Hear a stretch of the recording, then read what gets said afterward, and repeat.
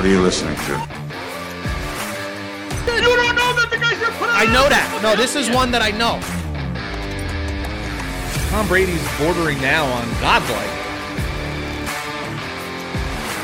You got to put the bourbon down and go to a doctor. All right, listen up, y'all. What's up, everybody, and welcome to Bump and Run. I'm Pete Colasano, joined, as always, by my friend Scott Bracey, who is dressed in his Michigan garb today. Yes, sir. Very exciting. Who's the player that you're repping? It's the old Mario Manningham 86. Oh, my jersey. Goodness. You really are so a deep fan when you're buying Mario Manningham's jersey. Was he like your favorite player at the time? Well, in 2005 and 6, it's just numbers. So there's no name on the back. It's just numbers, and you know obviously who they are. So at the college stores, you get about 6-7 options, and then you try to take. So when we go up there every year, you buy. I got a 7, I got a 20, I got an 8, So then like who's left? So then it's an 86. Well, do they have names on their backs now? You can do it now. You can basically go online and get at the end. The Michigan school store has options. We can get no name and name now, obviously, because everything going on. So, and then you can personalize with like the left guard. If that's your cousin, you can get the jersey of that with the name on the back. Where years ago you couldn't do it. Gotcha. You had to wait till they were out of school to do it, but now it's an option to do it. But now I got like 38 jerseys, and I don't want to fucking buy any more jerseys. Do you really have that many? I got probably in the deep 20s, I would imagine. And then I got Brady and Howard and Woodson and Jake Butt and Devin Bush all now with the names on the back since they're out of school. So sure. It's fascinating. I'm wearing my Jets t-shirt today.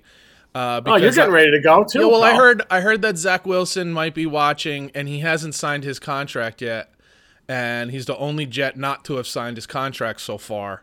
And I'm just here in support to say, Zach, buddy, just sign it, dude. There's not a lot of wiggle room these days with these contracts. The way holdouts. Yeah, they don't have the same. Yeah. They're not really you don't really see holdouts anymore because it's more about language. The contracts. Yeah, they're all slotted. Yeah, you're mostly slotted. Right. And you're trying to. It's language that we talk salary cap all the time, and like some people get annoyed with that. This is one area where it's like it's so unnecessary to discuss. So I'm not, but it's just a matter of time. They'll figure it out, and he will be there. And you like to get sooner you than don't later. want to you don't want to miss that much of camp. I don't think he's going to get this done within the next. Yeah, well, I mean, we still got Darnold went through the same thing with the Jets when he was a rookie, and he signed more time. It'll be done very soon, I'm sure. He's not the only rookie that didn't sign, right? No, but he's only Jet. He's only rookie. He's only drafted Jet that hasn't signed. So maybe he wants to be traded already. I kid. What kind? Well, what does he want to go to Denver? Which would make sense considering he's from Utah. But yeah, I mean, we'll be talking about Denver later today when we do our AFC West. Is this our final divisional preview? Sad but true, my friend. Sad it is but the true. Final NFL breakdown. Which is great timing because in a couple weeks, all these NFL teams will be starting their preseason camps, which is very exciting because it means that real football is right around the corner. And that's always awesome. But I do have to let you know that we had an official conclusion to my Little League baseball season this year. We were able to somehow pull off a barbecue pool party this past weekend, which, of course, the weather didn't cooperate with on Saturday. So I was like, no problem. We'll push this off till Sunday. And then you look on the calendar, Sunday's the 4th of July. And, who has plans and who, luckily, I mean, I feel good. We had at least half the team there. Some of the boys had a baseball tournament that they were in, and at least one of them came and was able to come. They hit about 52 wiffle balls over the fence, which I think we got about 6 of them back. So I'll be on Amazon ordering some new wiffle balls because I like to do wiffle balls when I'm doing like batting practice with Peter Richard. Because you're not chasing balls all over the goddamn place. So the wiffle balls are perfect for that because they don't travel very far, but Right. he's getting the work in. So with a real bat. And to just, put everyone's mind at ease because I was the evil man, that refused to buy ice cream or snow cones. Like, oh, you're such a dick. These kids played their hearts out and you don't buy them ice cream. You don't buy them snow cones. Just for, to close that out as well, I did buy... Well done, sir. I did buy Italian ices for the kids, and if you go to our Instagram page, which you can see down below on the scrolling down below, which is kind of cool, Bump and Run Cast. After this podcast is done, I will post the picture with my athletes and the Italian ices. They loved them, by the way. They were so appreciative. It was 9,000. Of course they did. They're fucking 10 years old. You held out for them for months. Of course they loved them. Well, you know what? Sparky Anderson? Jesus Christ. You dangle the carrot out there for a while. You don't give them the reward before they win what, they finished or go across the finish line. So it was worth it for them to wait. Come on. Well done. I got them on sale too, call. which was nice. I got them on sale, which was nice. Yeah. Saved a couple bucks. I got a surprise phone call from Coach Calisano at about 4:00 Sunday afternoon, and you sound like a good time was had by all. It was. That afternoon. I even threw a little Facebook Live video online there just to show the kids were having a good time. We have we have an above ground pool, but we do have like a little slide, and the kids were just loving the slide. So the barbecue started the pool part, the little gathering started at 12:30-ish, something like that. And they were here until 4 or 5 o'clock, and they didn't get out of the pool once. So I love that. That's how I grew up. My mom and dad would have stuff ready, and the kids would just play in the pool and just have fun. And in and out of the pool, They were batting, they were playing basketball, they were doing all kinds of stuff, shooting my son's what do you call it? Like the Nerf guns. Yeah. They're just doing it all, and I just loved seeing it. And the parents are having a good time, having a couple cocktails and all that kind of stuff. And it was good. And it was a good close. It was a good close to the season, and I'm happy for it. And it was an awesome season. Good. So, Good. I had to call you. Well done. I had to call you, and I will be posting.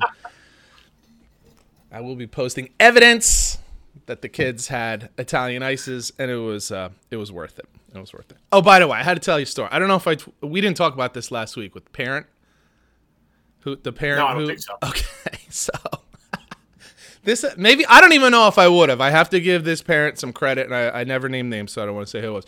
But we use an app to communicate just with our group, just with our team, right? So I said, hey, we're doing party, on Saturday. If you want to bring anything, that'd be great. So one parent who I had no idea listened to the podcast.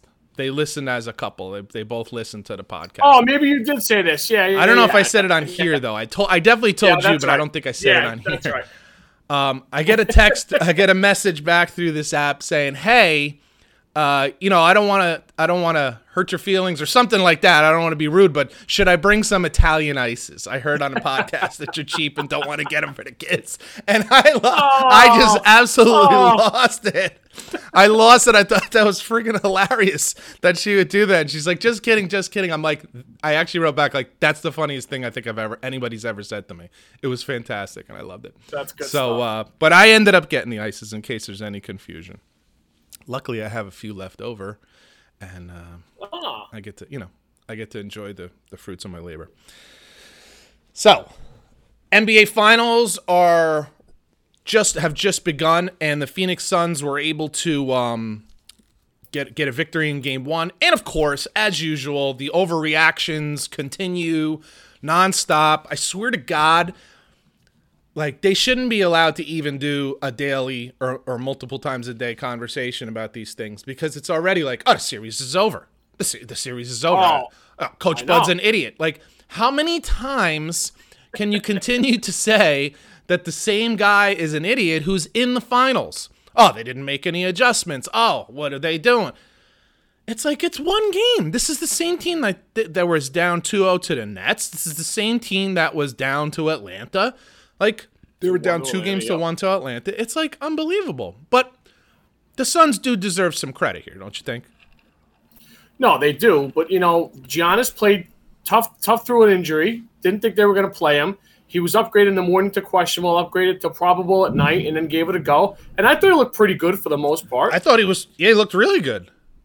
I started off 4 for 4 from the line, which is rare for him to do as well. And it didn't continue. But yeah, I think this is more about Phoenix, and Chris Paul is just hot as a firecracker right now than anti-Bucks, in my opinion. I just don't get it. I mean, like, they lost a road game after a tough series, and Phoenix had a couple extra days off. Like, I don't even get it. And yeah, you know what? I should have started this off by saying I got to give Giannis a lot of credit, because I don't know if you saw the video of when that knee injury happened. Yeah. Dude, a leg is not supposed to bend that way. That was like, I really was like, oh, shit. You never want to see that, especially in the playoffs, because, that's one of their best players, if not the best player. He hasn't been their most clutch player, but he's their top player. So, the talk was maybe he'll be back for game 3. Don't worry so much about game 1 and 2. And like you said, that morning it was like questionable and then possible. And then he actually played significant minutes and contributed big time. And then had that unbelievable block, which was amazing. Sprinting the length of the court and pinning that ball against the backboard, which was awesome. So, yeah. Yeah, that leg, he definitely got lucky with that leg. That was very, very scary. But a lot of people are saying, too, like, they're killing your buddy Budenholzer, but Giannis is getting more credit than Kawhi is getting and Anthony Davis is getting. Like, I mean, guys, everybody's built different. Everyone knows their pain tolerance. But, I mean, it's also the finals. And Anthony Davis is the first round? Yeah. And he tried to give it a go. Yeah. I mean, Kawhi's thing could be an ACL. They don't know. I mean, that's weird that it's so secretive. That's a whole nother weirdness. Oh, yeah. I know. It's a different level of weird. But we could talk about I give Giannis credit. And I think, listen, game 2's tonight? I believe so. And, we'll see what happens. And not for anything. The Milwaukee in the Atlanta series, Milwaukee showed that they can win without him. I don't think it's so unusual that a team goes on the road and loses the first game. It was a close game for most of the way, and they pulled away late. I mean, I don't know. If you want to have any kind of criticism, I guess you could say that Milwaukee doesn't adjust a whole lot. But that's because they believe in what they do. They believe that when they do what they do best, they're gonna win more often than they're not. And frankly, so far in these playoffs, that has shown to be true. That has been the case. Now, because they don't sweep everybody, or because it doesn't look the way you want it to look, Jason Williams, or you want it to look, Jalen Rose, Stephen A. They're in the finals. Like, I just love this idea. Like, it's almost like, well, if I was running this team, if you were running this team, they wouldn't even be there. Because I hear the way you talk, and you're wrong most of the time, which is pretty amazing coming from high-end players, not Stephen A., but high-end players who played in this game. Like, it's all pro player, and the players never make mistakes, and it's all coaching, a coach's fault. Until it's never coaches because you have more talent. Like, it's just hilarious to me. I don't know how good a coach he is. I have no idea. I keep repeating this because I think it needs to be repeated. The guy has won Coach of the Year with 2 different teams, including this team. So he's a good enough coach to be recognized by his peers as an excellent coach. So these guys decide he sucks and should still lose it. I mean, they're literally still talking about him losing his job, which is amazing to me. Bro, it would be so funny to hear these guys talk after the Bucks win the thing. What are they going to say then? He didn't make enough adjustments? This is what I mean. I don't get it. Like, hey, guys, there's no more games. It's over. He won. Shut up. Again, I understand, but, this is like, is this the complaint you would have gotten from the old Nebraska teams when they would just line up in that eye and they would run the ball, run the option? And if they lost, it's like, well, they don't make adjustments. Well, because that's not what they do. They do what they do. That's going to throw the ball 40 They do what they do. They do it well. And they just say, hey, this is what we do, but we don't think, even with you knowing what it is, we don't think you can stop us. That's kind of where Milwaukee's at. I actually think there has been some adjustments made. Chris Middleton has the ball in his hands way more than he did in the beginning of this series. Drew Holiday is attacking the basket way more than he did in the beginning of, not in the beginning of the series, but in the beginning of the playoffs. Giannis is shooting significantly fewer three-pointers than he did early on in the playoffs and frankly throughout the season. He's around the basket more. He's driving to the basket more, and he's not taking as many three-pointers and jumpers, which frankly he sucks at. So I do see adjustments. It's just not the adjustments that they're talking about, but specifically like defensive adjustments. Yeah, they're playing Pat Connaughton more off the bench, who's like a spark plug for them. He's pretty good. Ex-minor league pitcher, by the way. Who's the other guy that comes off the bench for them that really gives them a big spark? Bobby Portis, right? Bobby Portis. Nick, yeah. Beginning of the season, not beginning of the playoffs, he didn't have as big a role, and gradually, because of his performance in the playoffs, you're seeing more and more of him, getting playing time, like real playing time and big time playing time, shooting threes, like getting tons of rebounds, playing great defense. Like, I don't know. I just think it's like he's not making the adjustments we want him to make, so he's not making adjustments or he stinks. And that's laughable. For a team that's in the finals. And they're 12-5 over the last 17 games in the playoffs. What are we talking about? And they're very comfortable playing down a game or two. They don't get worried. They know what they're doing. I'm getting alerts on my phone. Suns in 4. Oh, it's just amazing. Vegas has got the numbers. All their like guys. Oh my god. Yeah.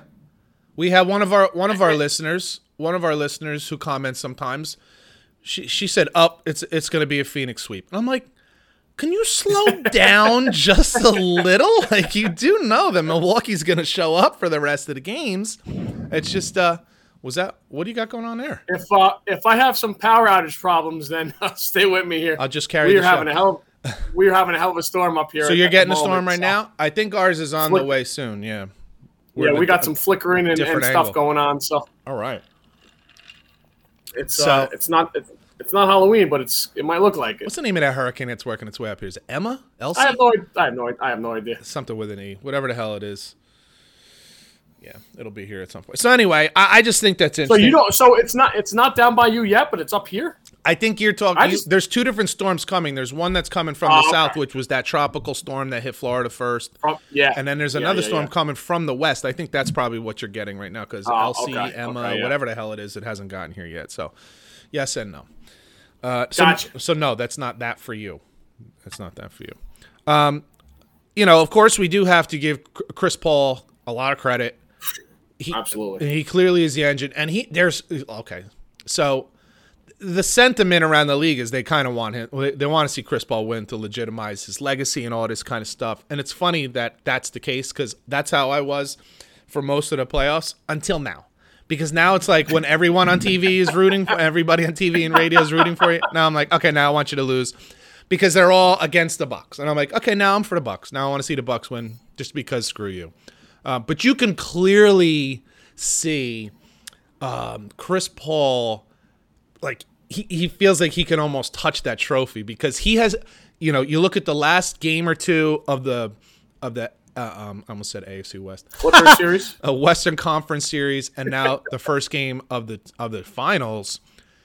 He's shooting the ball more. He's looking to score a lot more, and I'm just a little nervous and concerned about that because he's not that kind of a horse anymore, especially at 36, and has a history of getting hurt at the worst times because he's pushing. And you just got to be careful because that's not how they got here. They didn't get here by Chris Paul scoring 32, 41 points, which is what he did in the last game of the West. Dude, he looks possessed though. That's what I mean. He clearly looks like I'm not going to lose this series. Like, I'm getting my championship. So that part of it is cool to see. I just don't want to see him, like, blow a tire here. Yeah, I know. Because... Well, listen, he waited his whole life to get here, dude. It's going to go. If it's going to go, he's going to be happy to do it in the finals. I know, just be careful. All I'm saying is be careful. Listen, you have guys there that have stepped up. You got Booker, who has learned a lot. You got DeAndre Ayton, who I wanted to mention here. Just be careful. It's going to be a longer series than anybody wants to think. It's going to go at least 6, maybe 7. I don't know who's going. I'm not even saying who's going to win. I actually would still put my money on the Bucks, but that's besides the point. Just be careful. That's all I'm saying. Don't overdo it. You don't want to run out of gas. All that kind of stuff. So the NBA, to interrupt you real quick, the No, NBA probably was not thrilled with a Phoenix-Milwaukee matchup. So if they can get 6 or 7 games out of this, that'd be maybe save some face. Yeah, I don't know. It is interesting to see that LeBron James exited the playoffs early, and the ratings have actually gone up from last year. That's good to hear. So I don't know if you saw, there was a report out that LeBron James is the most hated athlete on Twitter. I believe he gets the most, like, it's like 50-50 with love and hate. And he's definitely the most in this podcast. For sure. And it's funny because I'm watching some of the shows. I'm watching Skip and Shannon, and they're trying to make it a thing where it's because of his play. Like, oh, well, he didn't play good in this playoff game, and he did. And I'm like, you guys just don't even want to talk about what's right in front of your face. It's the fact that LeBron James is fake as shit, number one. He's fake as shit. And because he has a political voice that he chooses to use, which is his business, but then you got to deal with the fallout of that. Right. Especially when you say stupid shit like Daryl Morey, who's an MIT grad, doesn't know anything. What does he know about what's going on in China? I'm going to go with more than you know what's going on in China. Okay? Call me crazy. So that's why people don't like LeBron, because he's a freaking big mouth. And because he's left people in a lurch. And I'm talking about even his friends. When he left Miami, he left Dwayne Wade and Bosh. He left them sitting there holding their dicks. Like, then you win a title and you bail on Cleveland. Like, it's all about LeBron all the time. It's always been like that. And that's why people don't like him, not because of anything he has or hasn't done on the court. It's just, that is what it is, But they don't want to mention that shit. Anyway, I mentioned DeAndre. Go ahead. Did you want to follow up on that? I was just gonna say good afternoon to Tom. Tom jumped in on the comments on Facebook. Oh, I must have missed it. And I just want to say I just can't wait till LeBron goes away, but I feel like it's gonna be longer than we think. Say it again. I feel like LeBron's gonna hang around longer than we want him to. I don't know. He may hang around for quite a while. I have no idea. But I'm very curious to see his level of effectiveness moving forward. I feel like this year was the first time that I can remember where he really never showed that extra gear. You know what I mean? Like when it was time for him to take over a game, I didn't really see it. When it was they had injuries and he needed to step up and just like bail a team out for a few days or a week, he didn't do it. And I'm just curious. I don't want to count him out because the guy's a physical specimen. I know he takes care of his body. He works very hard at that. So I don't know. And I've never been one to try to take away from his talent and his ability and his size and strength and speed and all that kind of stuff. But Father Time is undefeated, and we shall see, what his ability is moving forward, which I just don't know. I really just don't know. When the wheels start falling off, it's hard to get them back on. I'm not saying that's the case, but no, it just is what it is, man. You can't keep doing it forever, and that's just the way it goes. I mentioned DeAndre Ayton, and I just want to bring that back up again because, dude, Booker was already a really good player. He had scored 50 multiple times before Chris Paul ever got here. Like, he was already a great scorer. I don't know that he was a great player, and he's still not a very good defensive player. That's why some of these comparisons to Kobe drive me bananas. Like, just stop. Yeah. Kobe was a lockdown defender, man. So, Devin Booker was already a really good player, really good offensive player. But DeAndre Ayton, I'm not going to say he was considered a bust, but, he was a first overall pick. Yes. Yeah, first overall pick, right? And he was just kind of okay. And what's even more interesting is he was kind of a guy out of his time. Like, he's a real center. He's like, I just compare him to Robert Parrish. He just looks like and acts like he's kind of got a similar body to Robert Parrish. And that kind of player just isn't in the league anymore. But we talked about this last week or in previous weeks where we say Phoenix isn't your typical team. They're not your typical analytics team. They shoot threes. They shoot plenty of threes, but Chris Paul's not your typical analytics player. They do get the ball into the post, which you don't see a lot of teams do anymore. And DeAndre Ayton has just grown up right in front of your face, and he is absolutely capturing the moment. This guy's been getting like high double-digit rebounds and scoring like 20 points for a bunch of games now. And I just find that super impressive.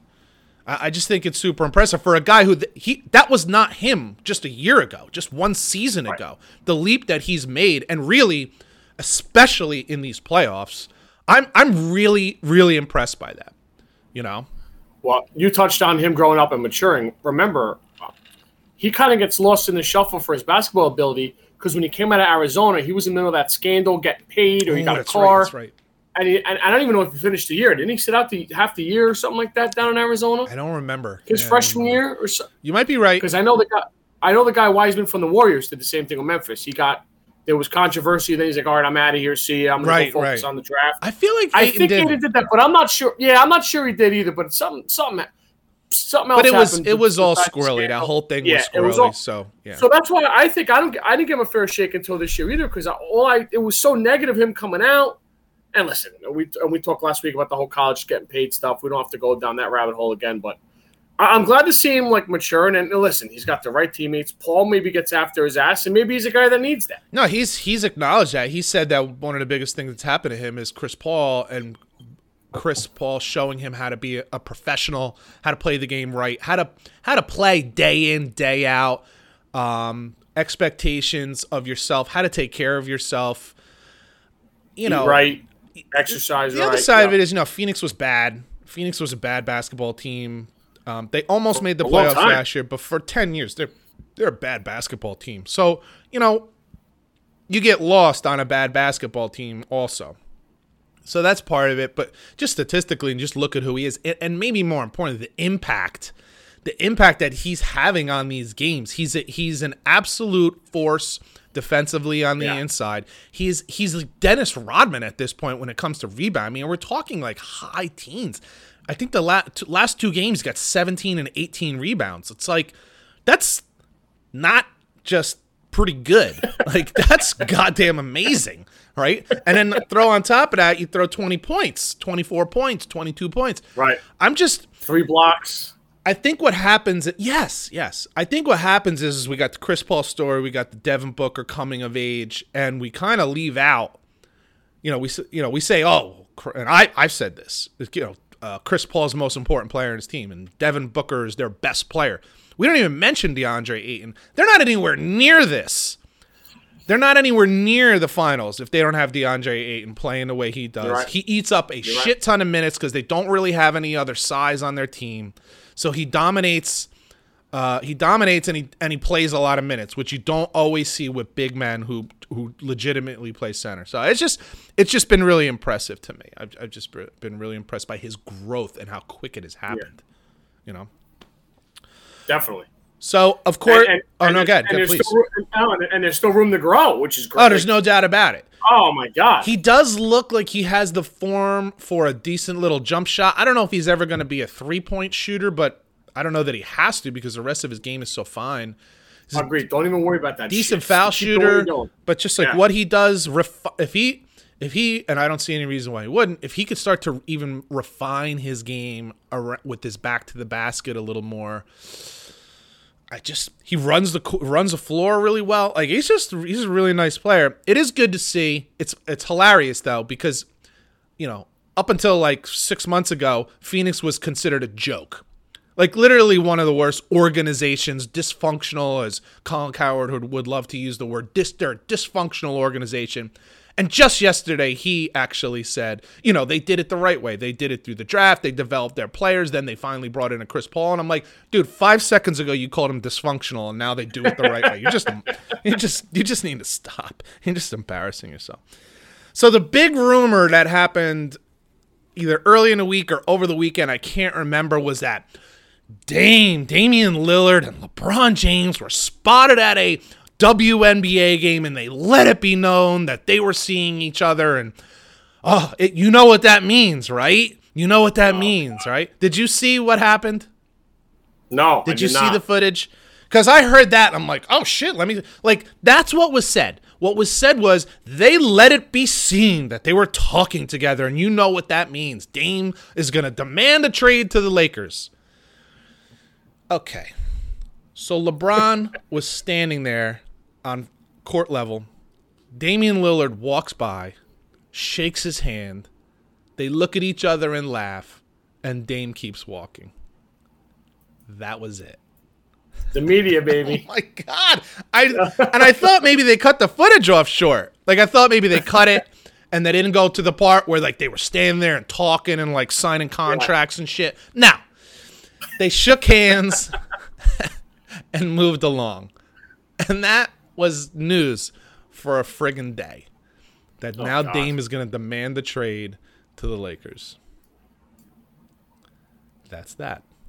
So that does lead me to a question for you, because the reality is, we've talked about this, Damian Lillard is kind of stuck in purgatory on his own volition, I might add. He has said he likes playing in Portland, is not really or hasn't been interested in leaving.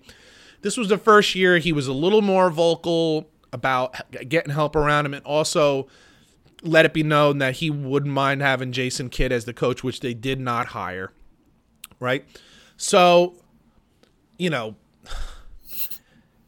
is it legitimate to talk about trade possibilities with Damian Lillard? I don't know. But if we were... Yeah, it is, for sure. They're not going to trade him unless he asks for it, first of all. Like, that's just professional suicide. Yeah. Absolutely. But could he ask for a trade? I suppose. If you wanted to stay in one place, then you probably still just want to stay in one place. But let's just say he does. What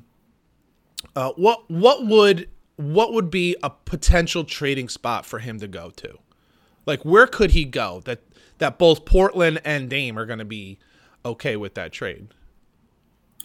Well, we mentioned Philadelphia a couple weeks ago. I mean, the Knicks, being in New York up here and being a Knicks fan, the Knicks want every single guy that's rumored. But what would you send back? I mean, how? I was just gonna say, I don't think they and to send the players to keep the players you want with Dame to be good is the problem. Like, you know what I mean? Like, yeah, I mean, the thing is, it has to be an equal trade. Like, the Portland has to be willing to make the trade. They're not just going to send Damian Lillard wherever he wants to go because it's going to make them happy. You know what I mean? So yeah, I actually do think the Sixers are a possibility, because whatever some people might think about Ben Simmons, there is value there. There is some value there. I also think the Celtics would be a good shot, a good spot. But okay, so that is also a real possibility. You know, they're gonna have to part ways with some serious weight, though. Like, so that probably means, like, was it Jaylen Brown? Is that his name? Jaylen Brown, Marcus Smart. At least Jaylen Brown is gonna have to go, and I don't know if so. You know, Boston was known for, like, stashing away draft picks for players forever. I think that time has come and gone, though. I don't know that they have any kind of banked draft I think they're done now. Yeah. I think that's it, yeah. And they're a playoff team. So, like, it's just hard. Jaylen Brown is not going to be enough, and I don't know that Jaylen Brown and Marcus Smart is enough to get Damian Lillard. And of course, you want to keep Tatum, so he's probably off the You have to keep market, Tatum. right? Yeah, You have to. So that's because what I mean. then what's the point? Exactly. That's what I mean with the Knicks. You got to keep. Yeah. You got to keep Randall and Barrett to bring Lillard in to be good. You don't want to trade those guys away. This is the problem that I'm talking about. Like, you know, you have to pair him with somebody. That's where the Lakers talk comes from, because you would trade Anthony Davis and probably also Kyle Kuzma to Portland, and maybe. Well, LeBron doesn't like anyway. I think he's actually done with him too, because he gets hurt too often and he's not dependable, which is funny because he was basically blowing him for a season and a half. Got his ring, and now it's like, I'm done with this guy. So I do actually think that would be interesting on the Lakers. Why would Portland do that? And then you're going to have Damian Lillard come back and just stick it up your ass with no lube every single time. Right. Why on earth would you do that? While Anthony Davis is sitting on the sideline in a suit and tie. Well, that's what I was just going to say. We mentioned that 2 weeks ago where Lillard plays a ton of games because McCollum's always out. And then you're going to bring a guy in that doesn't play? This is what I mean. F that. Yeah, why would you do that? Why would you do that? So I just don't think it's likely. I'm curious if there's potential for Dallas. I did hear that Dallas does want to make a move, and the idea of like Luka and Dame being together is very intriguing. I don't know what that would take. I don't know if that takes Porzingis. I don't know if that takes some other young players that they might have that I'm frankly not aware of. That's interesting, the dynamic on that, because doesn't Dame like playing with the ball? He does, but let's be honest. He is more of a two guard. And let's also be honest. One of the reasons that Luka is so ball dominant is because who the hell's he passing to? Like, can you name like 3 players on the Mavs right now? I can name Tim Hardaway Jr. only because he's a Michigan guy. He'd probably have to go. Yeah, and he had a great year. He earned some money, so he might have to go, yeah. But he's younger, right? He's still in his 20s? He's in his 20s, yeah. He's still in his, like, so it probably would take, like, a Holloway. AP, Hardaway, and Porzingis. And maybe a pick. And, Hardaway, I mean, not Holloway, Hardaway. He wants, what do you think, Seton Hall, Shaheem Holloway back in the day? Something like that. Or I'm just drinking. Yeah, and Luka wants KP gone anyway, so. You think so? Oh, yeah. So there's possible. Portland would be crazy to do it. I mean, unless Dame insists, and you're just like, hey, the guy's giving us 9 years of his career, we just gotta, let him go his way. I don't know. Yeah. Tommy makes an interesting, kind of an interesting question here. If you remember, Chris Paul was originally traded from New Orleans to the Lakers, and I think it was one of David Stern's last things that he did was that he denied that trade, and it is very weird. I think it was because it was too lopsided. I feel like they said that would have been an interesting thing to see at the time, because that was Kobe, and was that also was that Pau Gasol? Yeah, I think so. That would have been fascinating. Yeah, and it got blocked. The fact that he blocked that was weird. That was some weird shit. So Chris Paul has been through some funkiness in his career. And that's the only try I ever remember being blocked. Yeah, I never heard of such a thing. I mean, I'd have to really go back and look at the particulars of that one. But damn, you block it? Like, that's just bananas. So there might have been another player that was going to the Lakers that it was like, dude, you guys are getting nothing in return and you're giving up. It's just too unbalanced. But shit, that's a heck of a thing to like. I know. To deny. And it is, looking back, you look and you say, wow, what would that have been like? What would have happened? Kobe probably would have won another ring, and then maybe Chris Paul would have had his ring at that time. But it is fascinating. Everywhere Chris Paul goes, he goes to the Clippers, they're winners. He goes to New Orleans, they're winners. He goes to Oklahoma City, they're winners. He goes to Houston, they're winners. Comes to Phoenix, they're winners. Like, dude, you got to give the guy his credit where credit is due. Say what you want, but he's got a method to his madness, that's for sure. It is something else. So there was a rumor earlier in the week that I think is actually kind of legitimate, and I don't think it's some crazy, bizarre, out of control rumor. I think it actually fits, and it might fit for both teams. And that was DeMar DeRozan going from the Spurs to the Lakers, and they would send back something. I think it was like Kuzma and Caldwell Pope or something like that. Yeah, and the other dude who was the power forward center kind of from the Clippers last year that came over to the Lakers. I'm drawing a blank on his name. Not Morris. No, he was a Clipper. I don't know either. I can't remember. He's a power forward center, good defensive player, hustler, good athlete. But anyway, I'm like, you know what? I could kind of see that, because then you can and he doesn't get hurt. He doesn't do load management. Not really a 3-point shooter, which kind of hurts, but he's there. He's 20 points a game, 5-6 rebounds, nice complimentary player. You could probably, with him and LeBron, you could probably do like some kind of quasi-load management with AD to keep him on his feet and not getting hurt.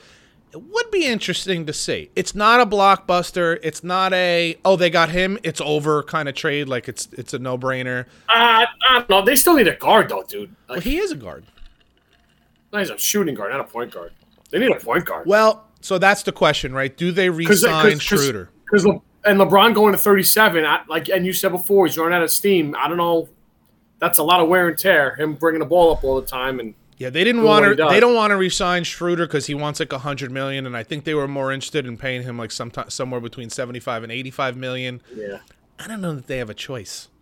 This might be one of those situations where they don't have a choice, and frankly, Schroeder ain't great. So it's like you don't have a choice. And he had a bad year. He had an up and down year. There were times where he was fantastic, and other times, eek. I just think that he's maybe that's one of the guys that belonged on an extended list of they are who they are. Like, he just kind of is that guy. He's not going to be a consistent. He's not an all-star. He's not score 20 a night consistently. He kind of gives it to you sometimes, and other nights he just disappears. So, yeah. But I thought that was at least when you look in the world of hyperbolic conversations, I thought that was one trade rumor that I was like, I can kind of see that. I could see that happening. I could see it helping, and at the same time, I don't look at it and say, oh, it's over. Like, if somehow the Lakers were able to bring in, or if they got Damian Lillard, but without trading AD, or if they brought in, what's the dude in Miami? Jimmy Butler? They brought in Jimmy Butler. You're like, it's over. You bring in a DeMar DeRozan, I think they improve the team. I think it actually releases Kuzma and lets him be free and get the hell. I think the best thing for Kuzma is to get the hell out of LA. Because he's just the pressure there, the expectations and the pressure there are kind of unfair for him. But what's DeRozan now? 31? Yeah, he's something like that. He's still a very viable player. He might be a little older than that. I'd have to look that one up. You got your little handheld computer machine over there, don't you? My computer machine. Yeah, you sound old. You got your little. If you're LeBron, though, you don't care. He's younger than you, and you're only looking for a guy to play for another 2 years on your team. You don't. LeBron doesn't give a damn about the Lakers. LeBron cares about LeBron, and he wants to get one more ring because it brings him that much closer to Michael Jordan. And I just do think DeRozan makes them better. I just don't know that it doesn't make it automatic, and I'm okay with that. You don't have to make only moves that make you an automatic champion. Right. I think it improves their team. Would you rather have DeRozan or would you rather have Kuzma? I think you'd rather have DeRozan, even though Kuzma might be a better three-point shooter. DeRozan is a more consistent night in, night out player. So that's what, for me, if you're the Lakers, I think you'd want the more consistent guy. And if you're the Spurs and you're Popovich, maybe you want to take in a guy who kind of, needs a second chance, needs a fresh start, and under Popovich and with some other guidance over there, Becky Hammond, who's a fantastic coach, you get a fresh start there. I don't think there's anything wrong with that. I think it's a good trade for everyone. That's why I was like, okay, I'll listen to this one and I'll talk about it because I think it works for everybody. He'll be 32 in August. Okay, so you were right. Good call on the 31 there. He's a young fella. You just play it. You just in your head you think, all right, he's been this long. I forgot that he was in Toronto so long. He was in Toronto for a while. And what has he been in? Yeah. Has he been in San Antonio 2 years? For 3, I think. Is it 3 years now? 3. I think 3. Yeah, I think this was 3. So, I just think it's a good fit. I think it's a good fit. And if they were to pull it off, that doesn't mean it's going to happen. But I'm just saying, like, that's one of those. I'll listen to that. I'll consider that because it makes sense. It makes sense. Yeah. So, and we'll see how much more time Popovich has with the Spurs. So maybe for him it's a fresh start. Also, I don't know. Don't forget, you can always catch the replay of the podcast if you like watching us, and why wouldn't you? You can catch that on B&R Clips on YouTube, and which you can see in the scroll below. And usually when we can, and if possible, and if it's working, we like to go on Facebook Live. If you go to my Facebook page for now, until I create one for the podcast, you can just go to Pete Calisano, and you can watch the podcast happen live, and you can see Scotty squirming in his seat when I make points that he just doesn't know how to counter. Listen, I'm older, I'm wiser, I'm more worldly, and I'm wearing glasses, so obviously I'm smarter, and it's going to happen to the young guy, but that's okay. It's all part of it, and we appreciate that. So the Yankees,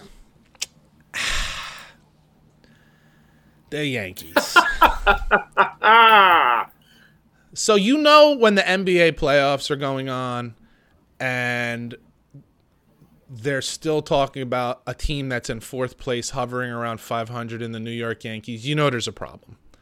Because this is just not the time of year that you get a lot of like ESPN, FS1 talk about baseball. And it's usually only if you're doing really bad. If you're a superstar that's playing out of your balls, or if you're a team that's supposed to be good that's not playing particularly well, those are your two scenarios. And it's not because they're playing so good that the talk is about the Yankees. What is going on? 10 games out of first place, behind the Red Sox, who were considered maybe the worst team in the division coming into the season. They're fourth place in the East. Aaron Judge at least did put one in the upper deck last night, which was fun to see. And I don't know if they've won 2 in a row. Have they won 2 games in a row? They've won 3 games in a row. 3 games in a row. And I am 0. I have less excitement for that now than I had. It's incredible. In year, they're going to have to win like 15 out of 18 for me to get juiced up again. Make a legit run at the. They got the Red Sox next weekend. You got to sweep them. I mean, you got to climb so far out of your own ass here. Just to add to your little mini rant there. I hate losing to the goddamn Mets. These Met fans come out of the woodwork when they beat the Yankees. I was at Game 1 on Sunday. So let me. All right, I'm gonna deep breath here. I can see the tension building. Goodness gracious, that didn't take long. This is more of an MLB rant to start than a Yankee rant. So me and Chris sat there Friday night. We go in 4:30, have a couple of pops, go into the stadium. Tarps on. It's drizzling. Tarps on. Sun's out. We're like, all right, I guess something's in the radar. We sit there till 9:05, and then they finally cancel the game. Oh. So we sat there, paid for cocktails, sandwiches, the whole 9. You got reimbursed, right?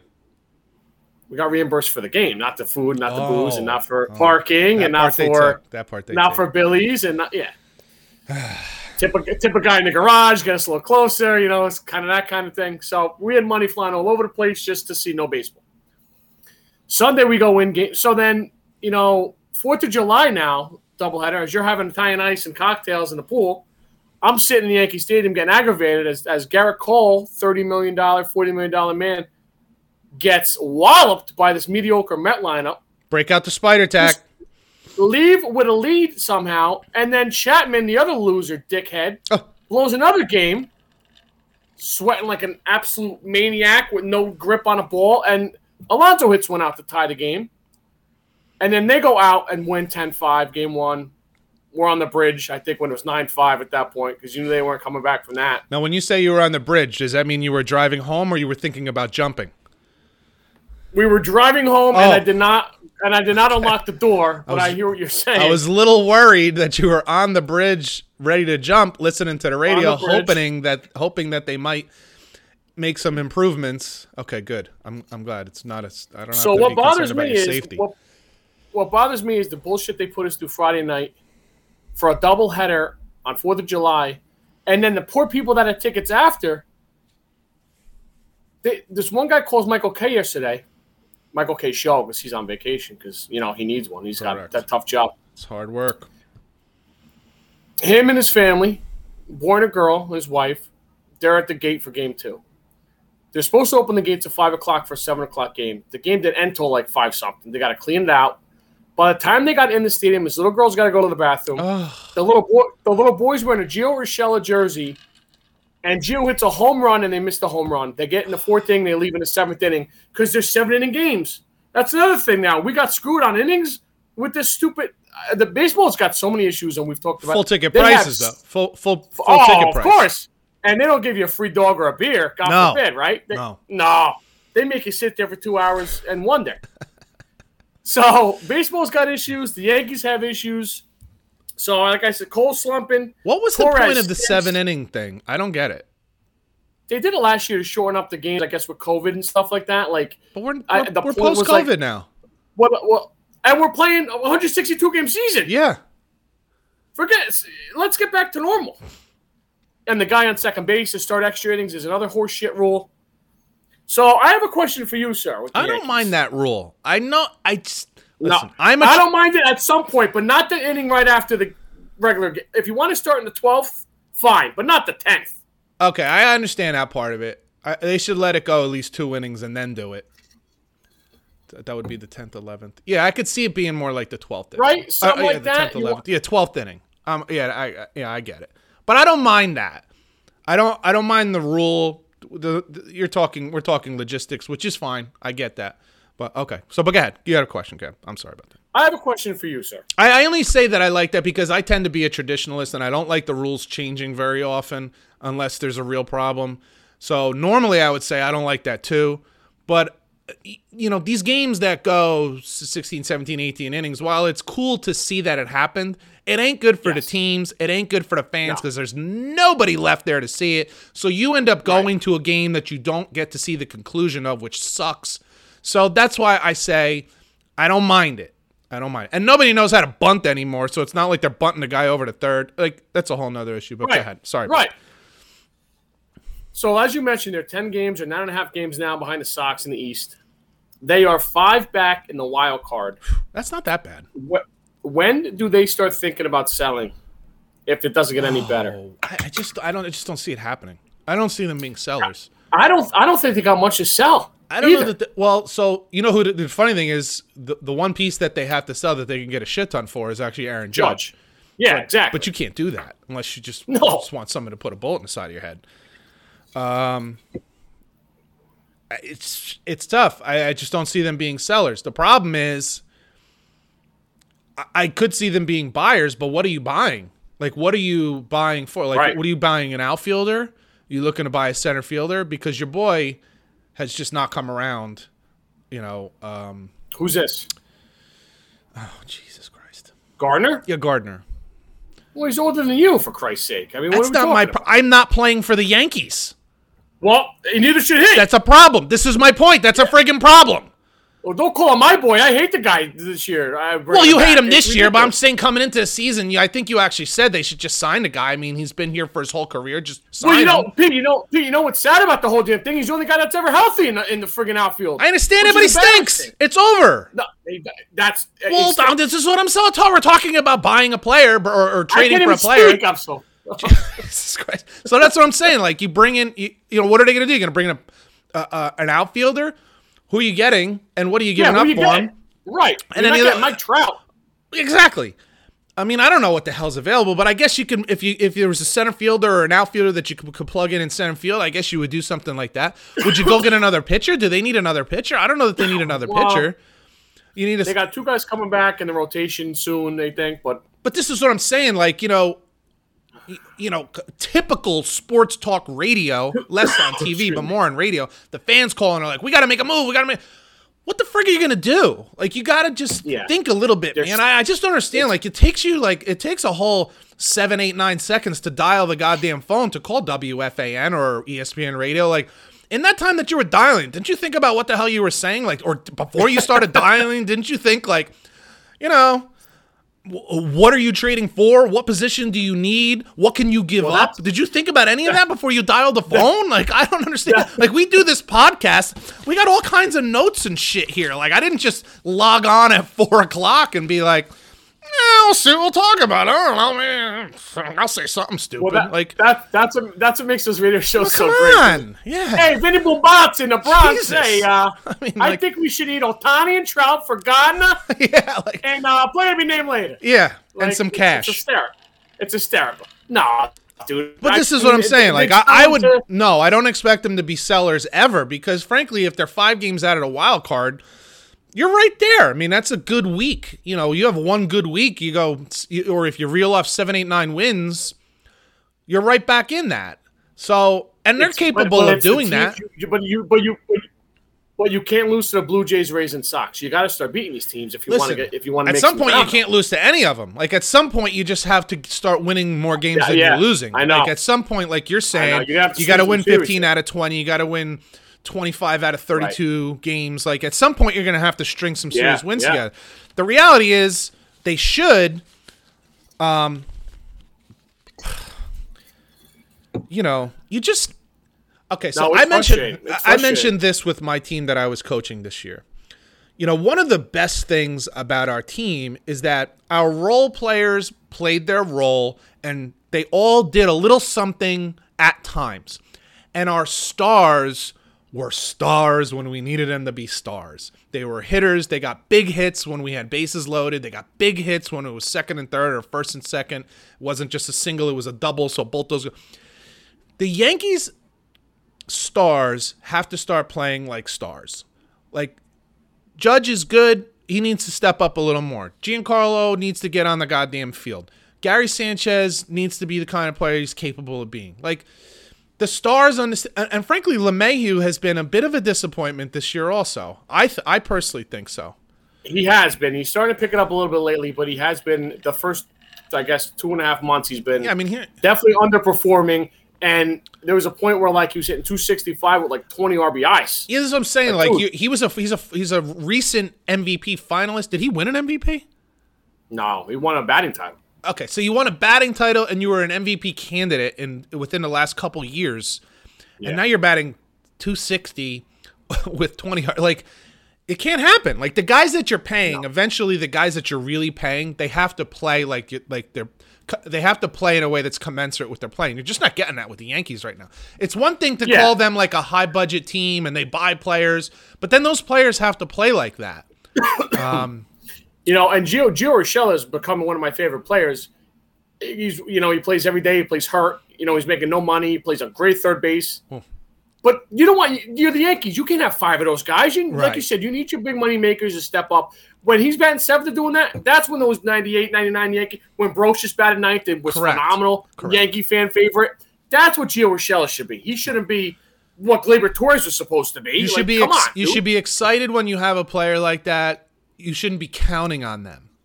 That's the point. Exactly. Like, you should be leaning on Judge. You should be leaning on Stanton. You should be leaning on Sanchez. You should be leaning on Gleyber Torres, who's also been a major disappointment. You should be leaning on LeMahieu. Now, Judge hasn't been. I don't think Judge has been a disappointment this year, and he's been relatively healthy. No, he has not. So, but outside of him, your big players, your names, your big, the guys whose jerseys get purchased by fans, they just haven't. They haven't performed. They haven't performed even close to what's necessary. And then the reality is, like, Gardner has to be replaced. Like, I don't know at one point. Do they just not have anybody in the minors that you can come up and give a shot to? Because he can't do any worse in the batter's box. Pete, what's sad? They've been trying to replace him, I think, since Hicks went out. Frazier's been brutal. Andujar's up and down. Now he has a hand thing going on. They traded some guy for AA from the Astros or Diamondbacks, and he's played right away. And actually, the other end, he had 2 doubles, and he's fast. So something has to be done there. I mean, if Judge doesn't play the outfield, then your outfield is like Andujar, this new guy in Gardner, and like I mentioned a couple weeks ago, a Yankee outfield is batting 7th, 8th, and 9th. Like, this is insane. Like, no good. At some point, they're going to have to stand into the clubhouse and go, listen, dude. If you're going to break down at some point, you're going to do it in left field at some point, because we can't have Judge out there every day. We need a guy. Gary was hot, and when Cole pitches, he sits. He can't play day and game after night game. He's going to stay in the lineup. Dude, you're going to have to get your sensitive ass out to left field and Shaq. Is he in the lineup right now? Like, dude, he's in the lineup as a DH, yes. Stanton is. Yeah, okay. Yep. Because I haven't been watching. Like enough is enough. Like, dude, and Boone at some point, you feel like the fire's up his ass. The seat's getting so hot. Dude, start pulling some other triggers. See if something works. Like, he did come out. He did come out last week and make some pretty strong statements, but. That's all well and good. 5 out of 7. Like, that's all well and good, but you got to actually. But I have to laugh when I hear the people talking about, oh, do you fire the coach? Why? We talked about this in the beginning of the season. Why would you fire the coach? Coach doesn't even make decisions anymore. All decisions are based off of analytics. So why would you fire the coach? What the hell difference does it make? Why? Because he's not lighting a fire under their ass? Give me a break. What does that have to do with anything anymore? Like, it's all about numbers, right? Listen, you're playing for the Yankees. If you don't have a fire up your ass going out there every night, and then you shouldn't be playing baseball. You should that's the ultimate situation. Yeah. Like you need a fire up your ass to get motivated. Well, Come on, this is what I'm saying. And baseball really, let's be honest, baseball really doesn't lend itself to that kind of coaching. No, it's not. It's 162 games. You're not going to get juiced for every game. Like, come on, it's just so. Switching gears a little bit here. We had the second. Is this the second iteration of the match? We had was it the second one? I believe it's the fourth. Is it really? I got reminded the other day from my brother. Are we So the counting first the one Phil versus Tiger one as? So he was. It's the Phil Okay. versus Tiger was one, and then it was Phil and Tom versus Peyton and Tiger, Okay. and then it was Phil and Charles Barkley versus Steph Curry. I forgot that Peyton one. Manning. Or still no, was this Peyton Manning? It was Steph and who? I don't remember. Was it Steph and Peyton Manning? I don't remember. But I remember that was another one that I forgot about. So I get that. Yeah. So this one we had Phil Mickelson and Tom Brady against our boy DeChambeau and Aaron Rodgers. Your boy Aaron Rodgers. And I grow to hate Aaron Rodgers more and more on a daily basis, and I'll get to that in a little bit. But it looks like DeChambeau and Rodgers defeated them in what was an absolutely stunningly beautiful course. Oh, Dude, my goodness. God. So I'll tell you a quick story of what it reminded me of when I first saw the course. When I first took my son, like a year and a half ago, I took my son to see a Yankee game. Maybe it was a year ago. Maybe it was 2 years ago. It had to be 2 years ago. Last year was COVID. And we walked up the steps into the first level, and he looks out at the field, and there's nobody playing. It's like 10 minutes before the game starts, so nobody's on the field. And his jaw just drops. And this is why it reminded me of that. He just goes, do they actually let them play on that field? Like, it was just so pretty and perfect that he just figured they don't allow you to actually go on the field. I'm like, yeah, that's where they're going to play the game. And that's what I thought of when I first saw this course. I'm like, oh, my God. They do, for this match thing that they do, they find some glorious courses, man, that are just, like, so picturesque and perfect. It's pretty unbelievable. Yeah, so Phil and Rodgers and Bryson won 3-2. For that guys who don't know what that means, they were up 3 holes with 2 to play. So it was everyone tees off the box, and then it's your best ball out for every alternate best ball from there, from those who play in scrambles and golf outings and stuff to make the thing go a little faster. Because they were playing slow as it is. I was wondering if they were even going to get it done by West Coast time with sunlight. I was like, this is like ridiculous. I mean, DeChambeau Which is like the stupid slowest because player. You're not. There's no one in front of you. There's no reason to be slow. You're in a golf cart. You're not even walking the damn course. Come on. And Phil is so technical on stuff. It was like, dude, like he's going up to Tom going, all right, listen. Oh, you want to go 3 feet here high? No, come over this way. Look at the angle. Trust me. And like, guys, he just wants to hit a putt and get out of there. Like, what? Phil. So it was cool. I watched most of it until like later on when I think the basketball came on and the Yankees were coming on. But it was There's only so many things you can watch at a time, right? and it was fun. But I think they need.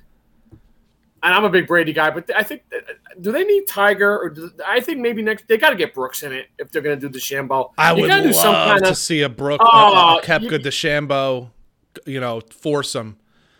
And I think Tom Brady's time has run out too because he put a meme. I have to tell you, I absolutely love the new Tom Brady. I love the old Tom Brady who just put his head down, went to work, won 6 championships, didn't say much, kept his mouth shut, just grinded. I love that guy.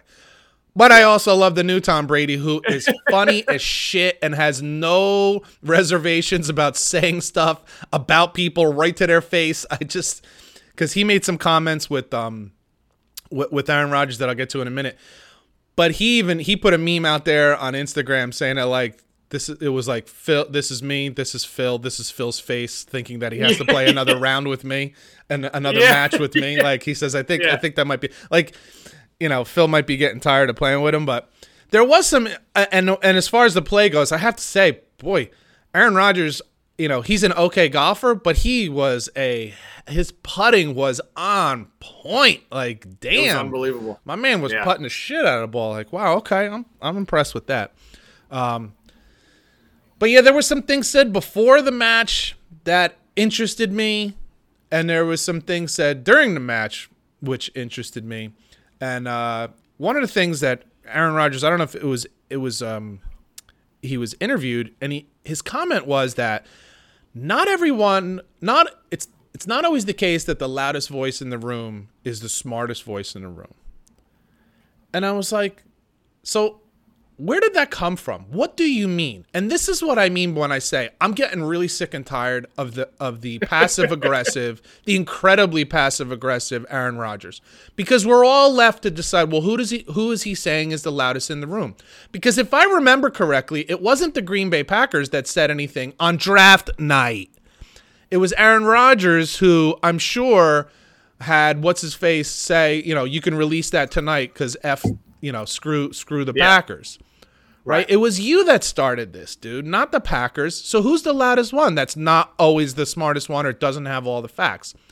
And then he starts going into this like, I'm taking care of myself. I'm taking care of my mental health. I just want to feel good.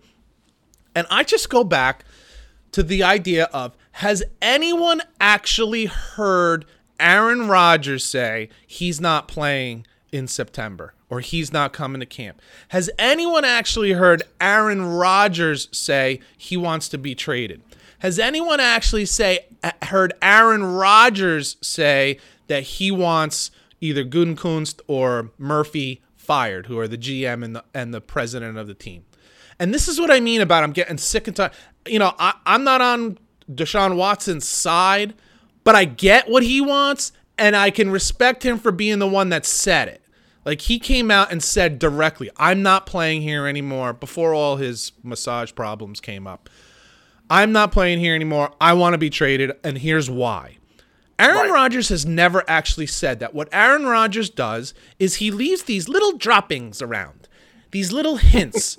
And when you say something like the loudest voice in the room isn't always the smartest or has the most information, what do you mean by that? And of course that got discussed for 2 days all over the place. And the reality is none of you know what he's talking about. What he literally just said was nothing. Because you don't know who he's talking about.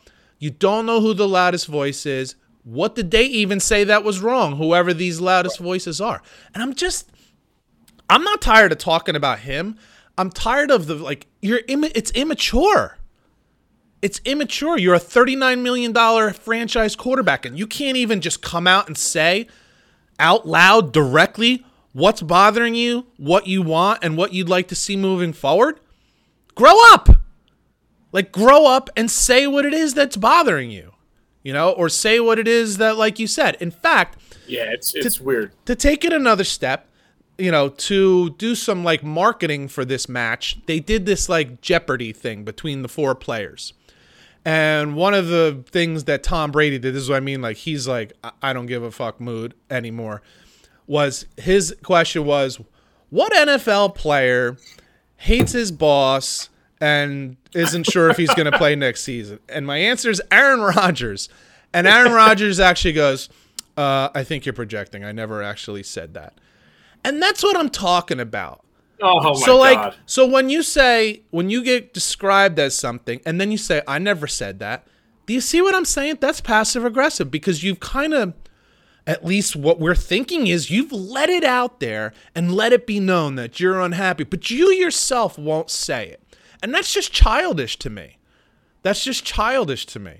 It's grow up. Either, we didn't necessarily love what Russell Wilson said, but he's the one who said it. He's the one that was on Dan Patrick and said, I would like to have a little say. I would like a little more protection. I would like some more weapons. At least he's the one who said it. He was man enough to say it, and then was man enough to say, well, that's not really what I was saying. I just, I never wanted to be true. He is actually speaking for himself. Yeah.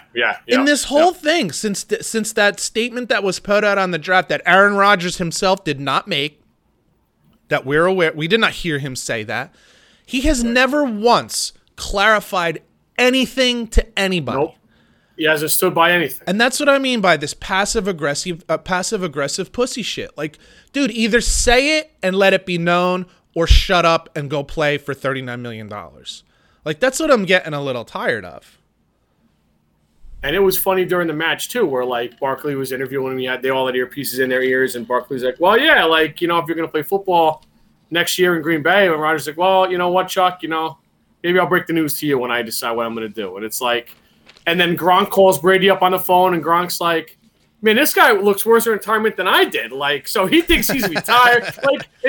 And then Brady, they're like, "What are you laughing at?" Brady's like, "Oh, we got Gronk on the phone on my ear or whatever," and he's making fun of you and how your hair looks and you're retired.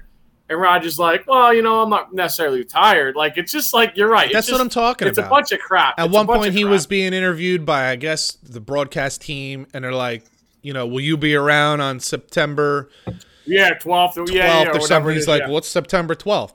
He's like, "Okay, well, that's the first game of the season." He's like, "Well, we'll see." And it's like, dude, you're a child. Like, you're a child. And the funny thing is, you get TV personalities and radio personalities saying all he wants is the same thing that Tom Brady gets. First of all, Tom Brady didn't get that treatment for 20 years and won 6 titles. So you go 20 years without having any say in personnel decisions and win 6 titles, and then you get to have what Tom Brady has. Oh, by the way, I've mentioned this at least a dozen goddamn times. Tom Brady is going to cost $9 million against the cap for Tampa Bay this year. Aaron Rodgers is going to cost 5 times that. Okay, he's going to cost $39 million or 4 times that. $39 million against the cap. So if you want to cough up $30 million and go win 6 championships before you go somewhere and start making noise, then go ahead. Okay, but you're not Tom Brady. Neither is Russell Wilson. Russell Wilson hasn't won an NFC, hasn't even been to the NFC Championship since they lost the Super Bowl, since he's off his rookie contract.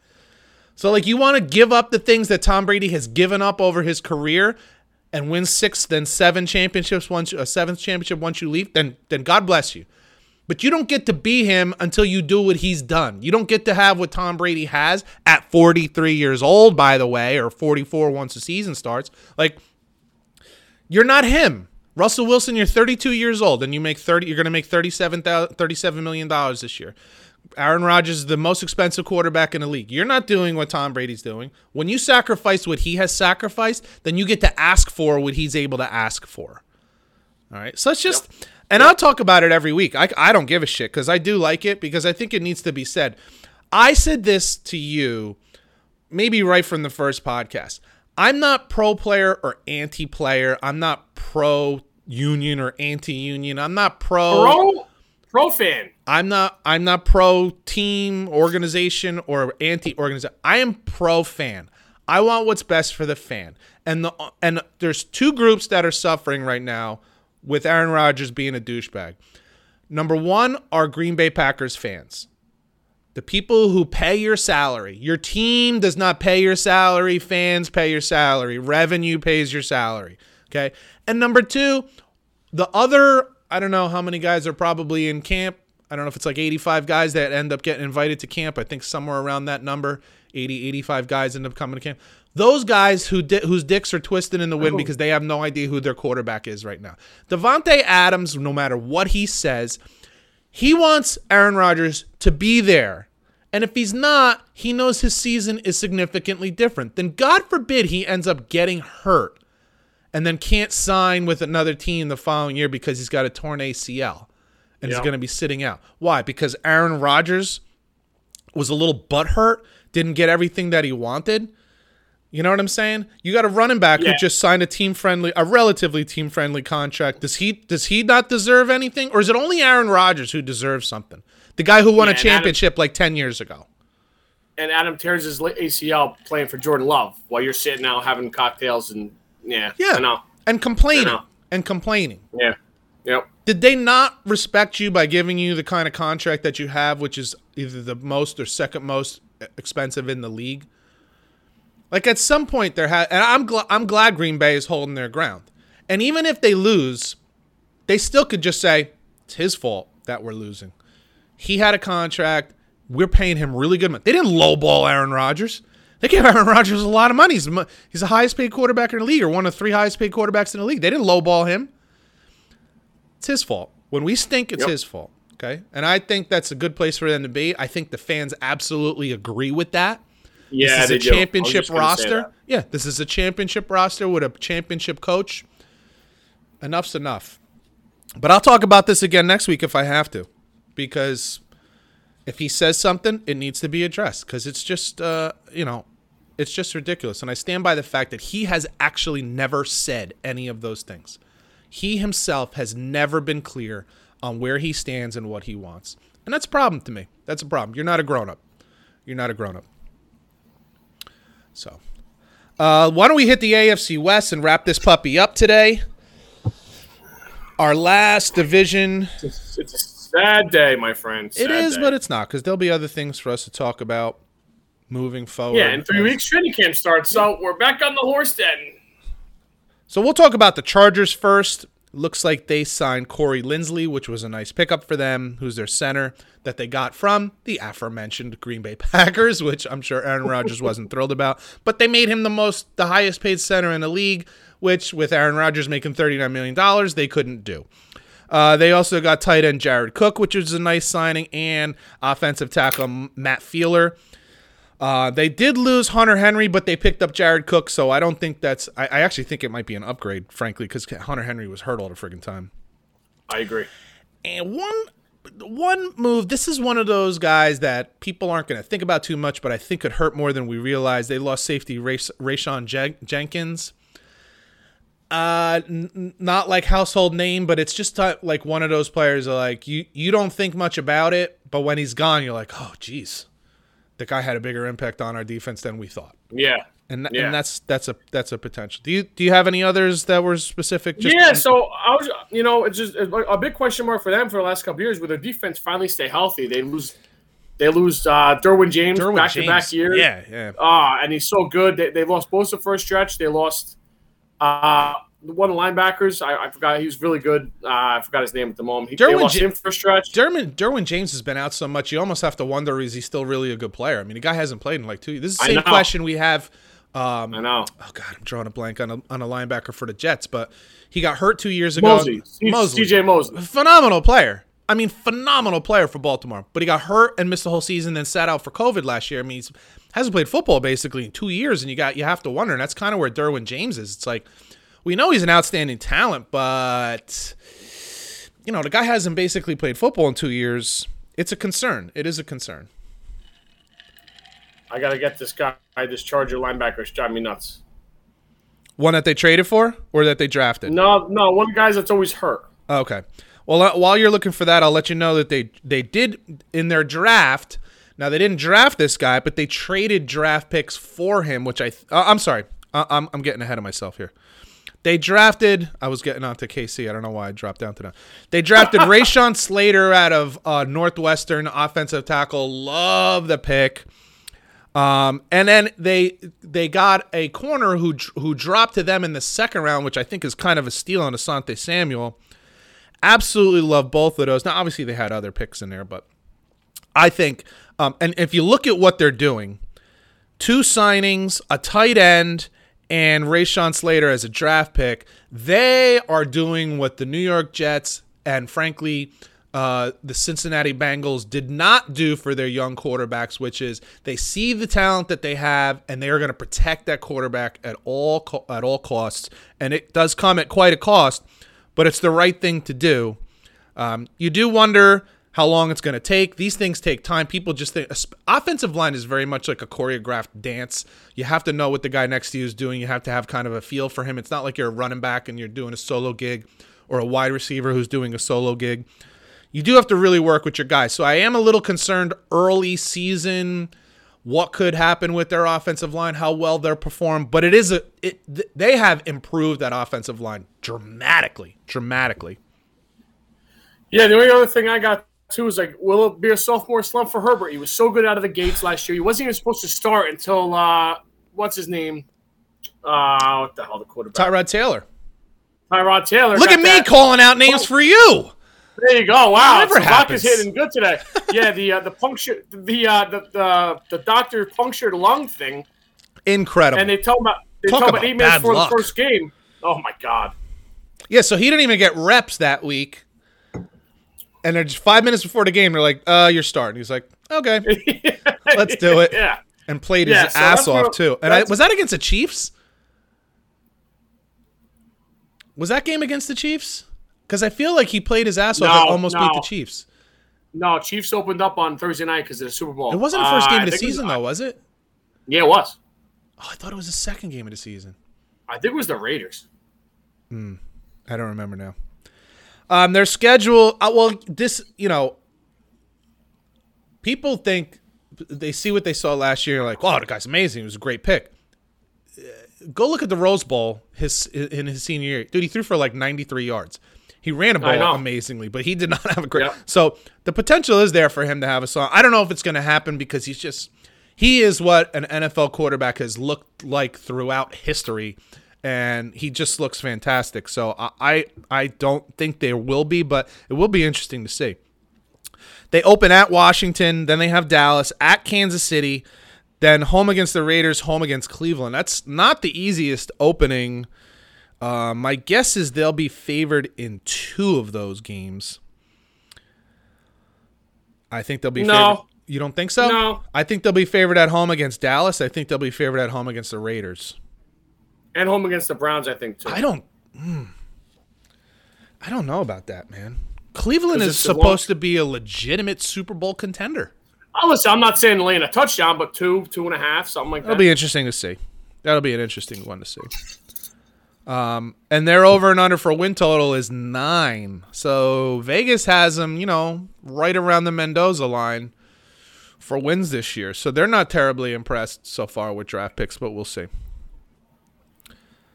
Kansas City Chiefs, they signed.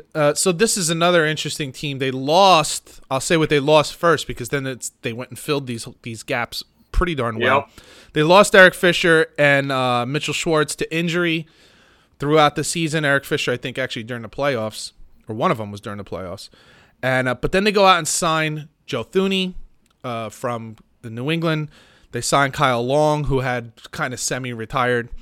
And Mike Renner's another offensive tackle they signed. And then on draft night, they pulled off a big trade, sent their first-round pick to Baltimore for Orlando Brown, who was unhappy in Baltimore. He's an excellent offensive lineman. And then they went and signed a guy who's a lot of people are really talking about could be the potential for a defensive rookie of the year. Nick Bolton, they expect him to make an immediate impact, which I think that's a big ask for a team that had a bad defense. Had a pretty bad defense. Not a terrible defense, but a bad defense. Asking a rookie to come in and make an instant impact like that, I think that's a big ask. But their offensive line, they also got the guy back from the doctor that went to deal with the COVID last year. Oh, who's that?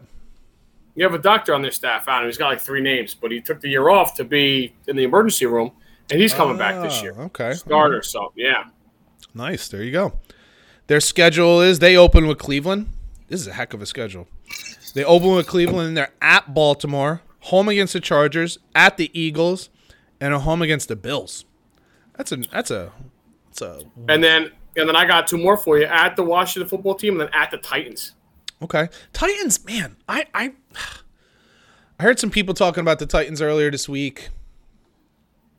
I'm really fascinated to see how they are.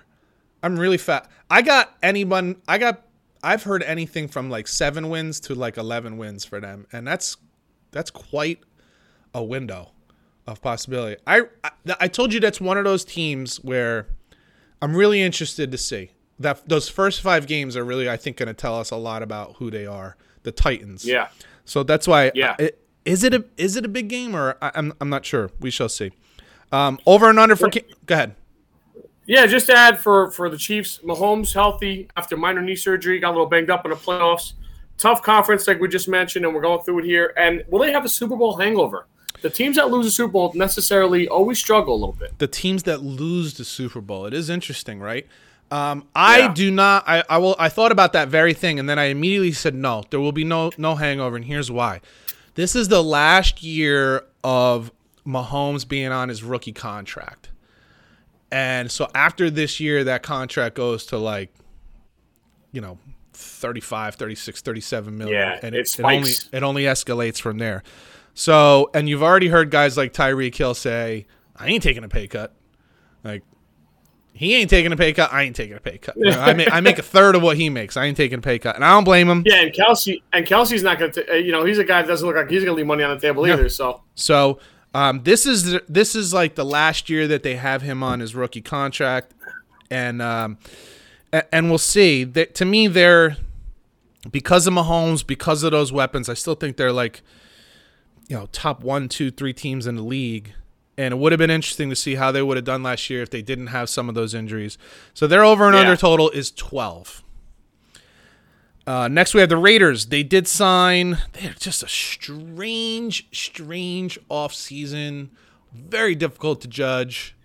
I feel like it always is for them. It's just very strange. I go to a site and I'm looking at like all the changes that they made in the offseason, who they brought in and who they lost. The list is longer than any other team in the entire goddamn league. It's not even close. Like, just visually, you're looking at it, it's like, Jesus. Like, they lost 10 guys and brought in 8. Like, it's just bananas. But, so they signed John Brown, wide receiver. They signed Kenyon Drake. And Ngoku, they signed. I think that was a trade that they made for Ngoku, right? Yeah, yep. And they were hurting for a pass rush, and he should help with that. They did lose Trent Brown. They did lose Gabe Jackson. I think they cut another lineman, and I'm like... They lost Aguilar, too, I think, Aguilar, right? I could care less about. I never thought much of him. I thought it was... He was okay there, though. He was okay. He had 50 catches. 50 catches. He had 8, I think he had 8 touchdowns. But he had 52 catches. What are we talking about here? You know, he actually signed for more money in New England than Corey Davis did with the Jets. And because it's the Jets, Corey Davis, they pay the way it's viewed is that they paid too much for him, but it was great that the New England, like, it's all perception, right? Like, Belichick's a genius for bringing in Aguilar. It's like, whatever. Yep. You're over it. I would not want Aguilar. I watched him for years down here with the Eagles, and you can have him. Good luck with that. They did draft a little bit of a head scratcher, only on the timing. Yeah. So I think a little bit more was made of this than needed to be made, but they drafted Alex Leatherwood. You know, a number of people who I'll say know what they're talking about had him as a first-round draft pick. Maybe just not at 17 where the Raiders were picking, but the Raiders were picking at 17. And then you can't guarantee if you fall back, if you trade back to like 25 that the guy's going to be there, and maybe they really, really like him. So I don't make as big a deal as some other people do. The more I think about it, like, if that's a guy you targeted and you're happy with him, and frankly, if he turns out to be a good player, which no one's saying he's not going to be a good player, no one's saying he's not going to be a starter, or no one's saying he's not going to be a real, one of your best linemen, I'm okay with that one. Then they drafted three safeties. Like, no other linemen, 3 safeties, no help at wideout. And they drafted one 2 years ago. Yeah, so I got the same thing. I got like, they have a bunch of draft busts, and they continue to make these stupid decisions. They got a really good offense, but they lose 3 linemen. They have a below-average defense. Yeah, we'll see how good their offense is. And then, is this as good as Carr's ever going to get? Like, is this it? Listen, I think Derek, right? Derek. Yeah, I think Derek Carr is a very good quarterback. I'm sorry, I think he's a top 10 quarterback. I'd rather have him than Dak Prescott. That's just me, right? You could debate that, but that's just me. But he's not a top 5 quarterback, which means he has needs. There are needs, and one of the needs is he needs to be protected a little more than I believe he's going to be protected this year. Now, listen, maybe they had some linemen on their roster that they're excited about, that they felt comfortable letting go of some talented guys. And time will tell. Derek Carr is not a perfect quarterback. He's not elite. He needs things around him, and I think the things that he needs around him, you just took away from him, which I think could be a massive mistake. It just could be a massive mistake. I say good offense because I think they have a top 5 runner in Josh Jacobs. I think they have a top 5 tight end in Dallar Waller. Oh yeah. And their receivers are good enough. They're pretty. They drafted 2 guys. All that shit doesn't matter if your offensive line sucks, though. Yeah, that's what's a question. If your quarterback is constantly skittish, yeah, it's just it doesn't matter. So I agree with you, skill position wise, and I mean quarterback runner all the way around, like you're saying, skill position wise, they're solid on offense. Yeah, they're top. And if they made those moves and because they made them that solidified their defense, which was awful last year, then I'd be like, okay, you got to sometimes you got to steal from Peter to pay Paul. Like, I get that. I didn't see them do that either. I didn't see them make great moves to shore up their defense. So, I don't know, man. I don't know. Their schedule this year, it's Baltimore at home, then at Pittsburgh, Miami, who is another team. I'll say something about them in a minute.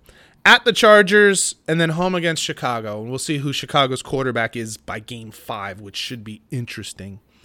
Did you want to add to that schedule at all? Did you notice anything else that you wanted to point out? Nah, they got at Denver next, and then Philly at home, and then a bye week. So it's interesting to start out with for sure.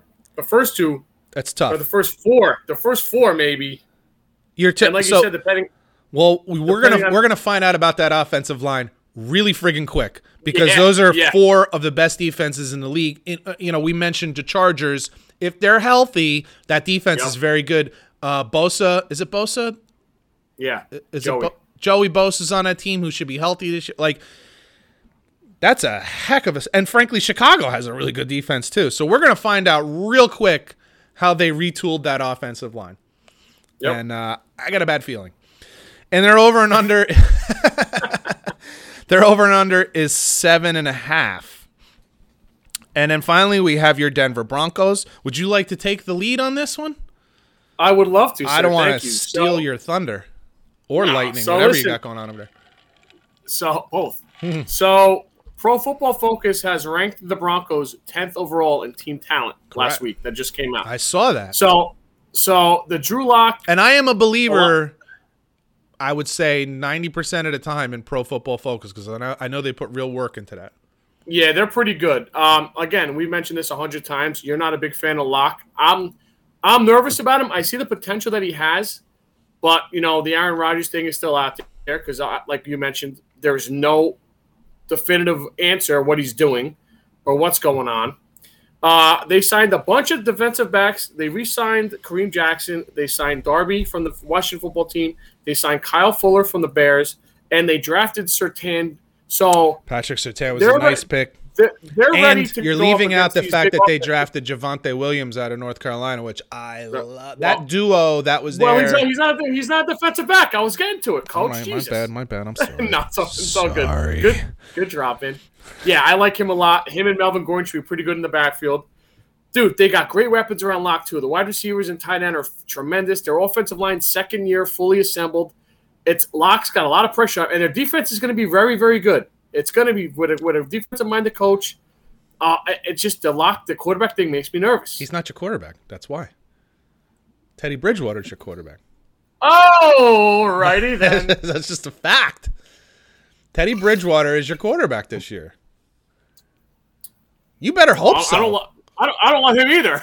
Well, tell him to give me a call. I think I still got a little lead in my pencil.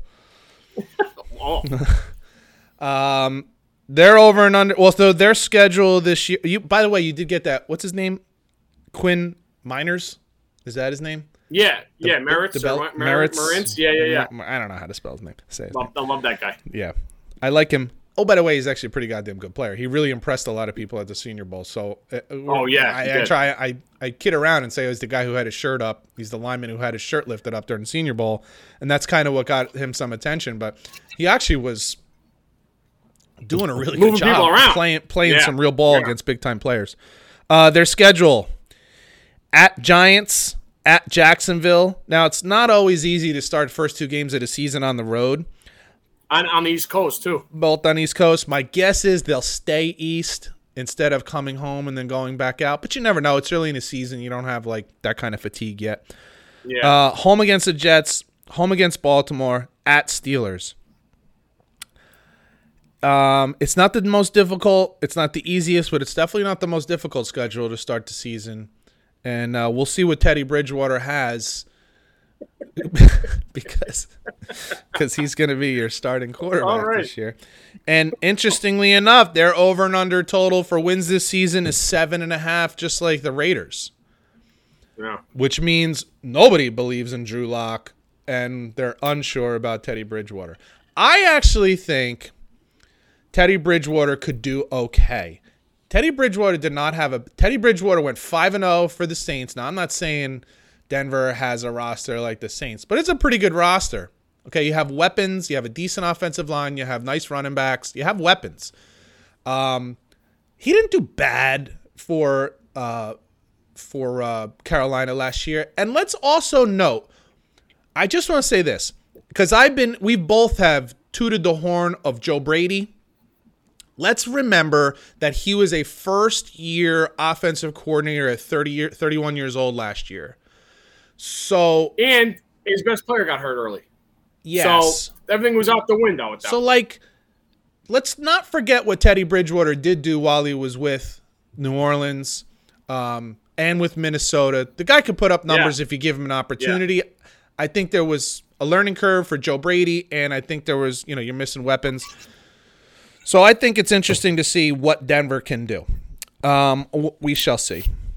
I have at the number 4 spot this year the Denver Broncos. I have the Las Vegas Raiders, and I'm going under the 7.5. I think it's going to be a really rough season. And as I look at that schedule, I would not be stunned in the least if they started 0-5. So I'm not saying they will. I wouldn't be stunned if they started off the season 0-5. And with that being said, I have the Raiders winning 6 games and going 6-11.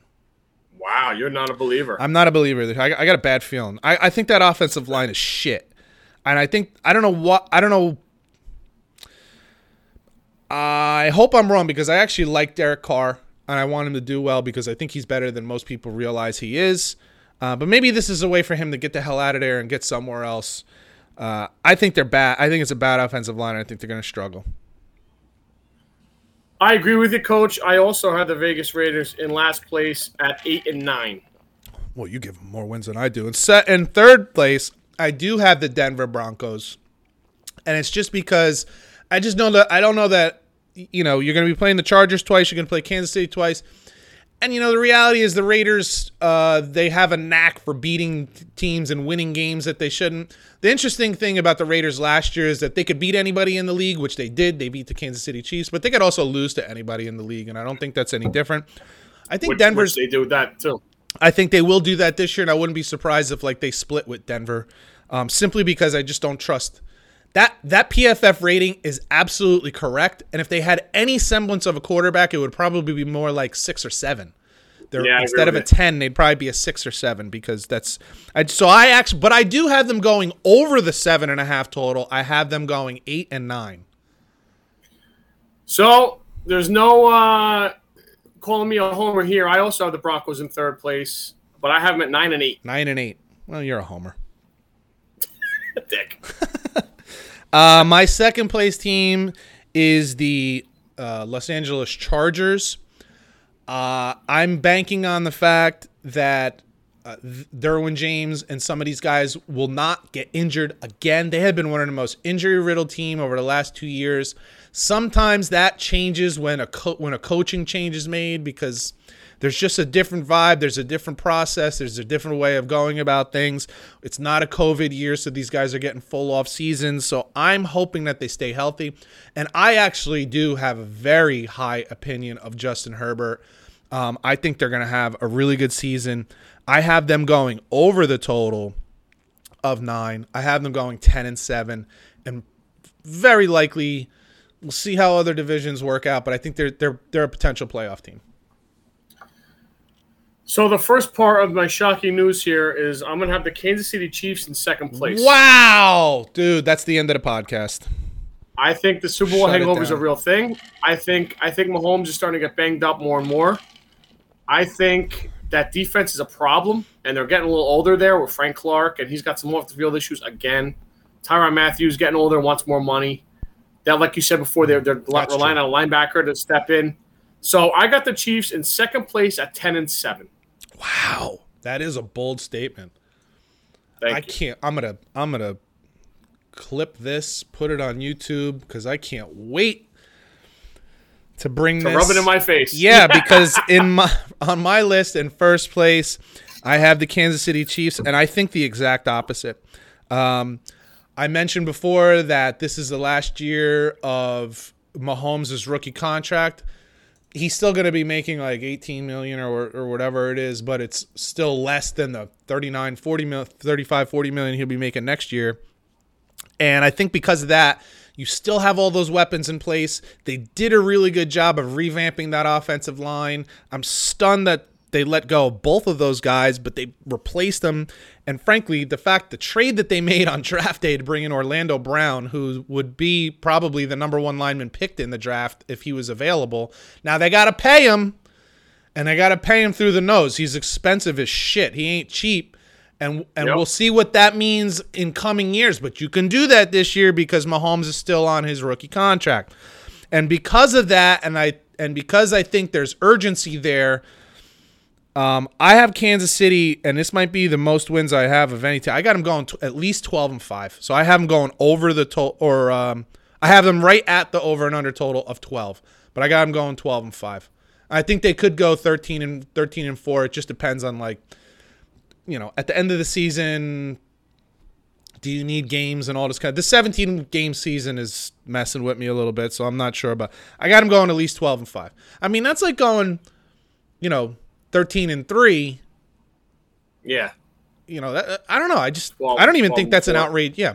I don't think it's an 12-4. No, 13, I don't were think it's an outrageous 14-2 last year. Yeah. No, that's not crazy shit. So I do think they kind of pull the reins back a little and just make sure that Mahomes is healthy, and I don't think they're going to take too many risks. But I think they're the class of this division by far, and I think that offense in an offensive league is too good, and I got them going 12-5. So I got new blood taking the division this year. I think they're finally going to be healthy. I think a new coach is going to help that roster a freaking ton. And I'm with you. I'm a big believer in Herbert. He really showed a lot last year. Yeah. I have the Chargers, and I got him for your second shock, 12-5. Man, that's amazing. That's a rookie head coach. Guy's never been a head coach. He's like 19 years old. What about McVay? McVay was good his rookie year as a coach. They win a Super Bowl. They win a division. Stefanski was. I don't know. I'm going. Who said I got him going to the Super Bowl? Well, you got him winning a division, going 12-5. That's a team that gets home field throughout. 12-5 will get you home field throughout the playoffs. Probably. They got to go through Buffalo, brother. Not my goddamn schedule. They don't. Just don't worry. The Jets will take care of Buffalo. Alrighty. So I'm starting.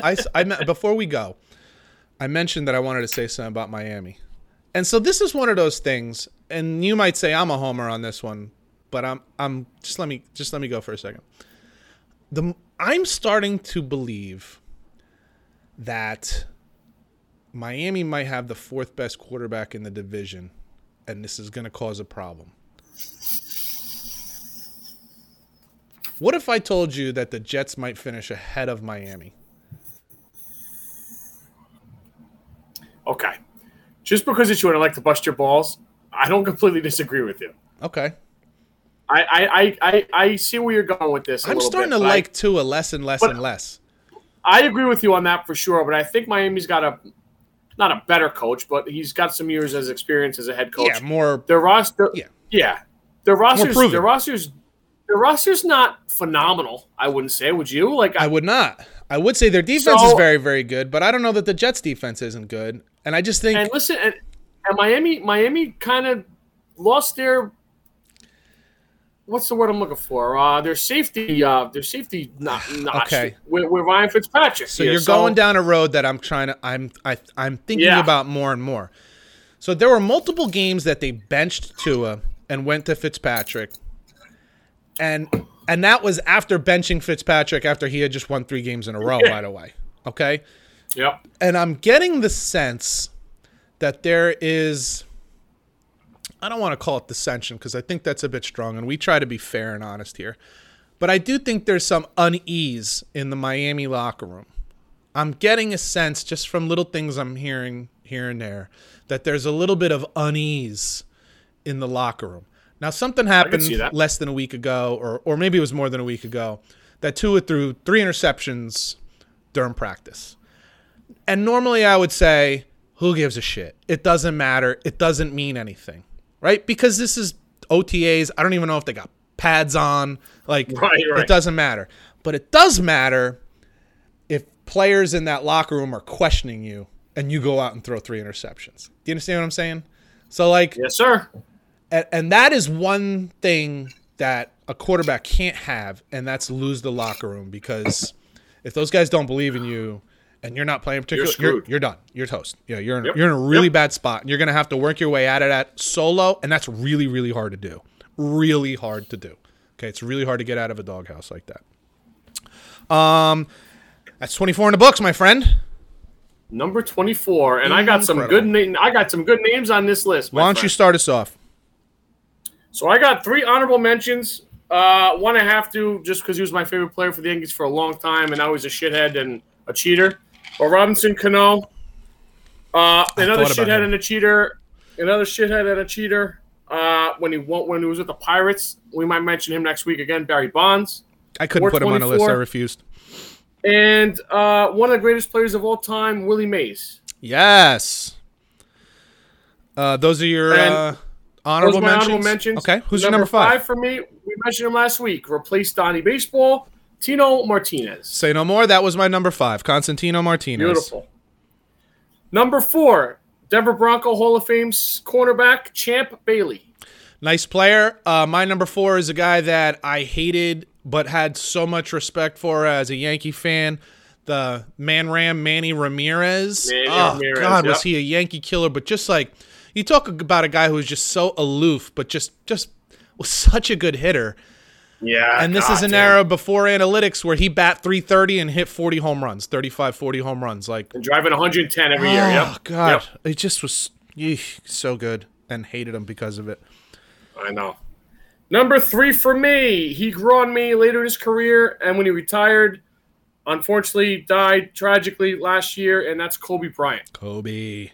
My number 3 is Bill Bradley, and one of the reasons I put him there, not necessarily because of his play, but because of his overall life. The man became, I believe, a senator. I know he was at least a congressman, but I believe he actually became a senator, which says a lot to me. Steve Largent did something similar. There's been a number of athletes. I feel like there was a quarterback that played for Nebraska that did similar, but I can't remember his name right now.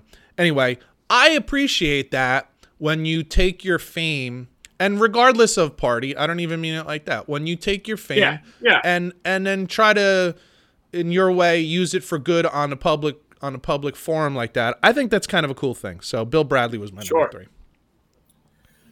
Number 2 for me, even though he played on a rival NFL team, I couldn't stand him watching him beat the Broncos, but this is an obvious one if you know me. It is Charles Woodson, Heisman winner at Michigan, number 24. Of course, with the Michigan nonsense. My number 2, I'll make it really quick, was Kobe Bryant. Phenomenal player.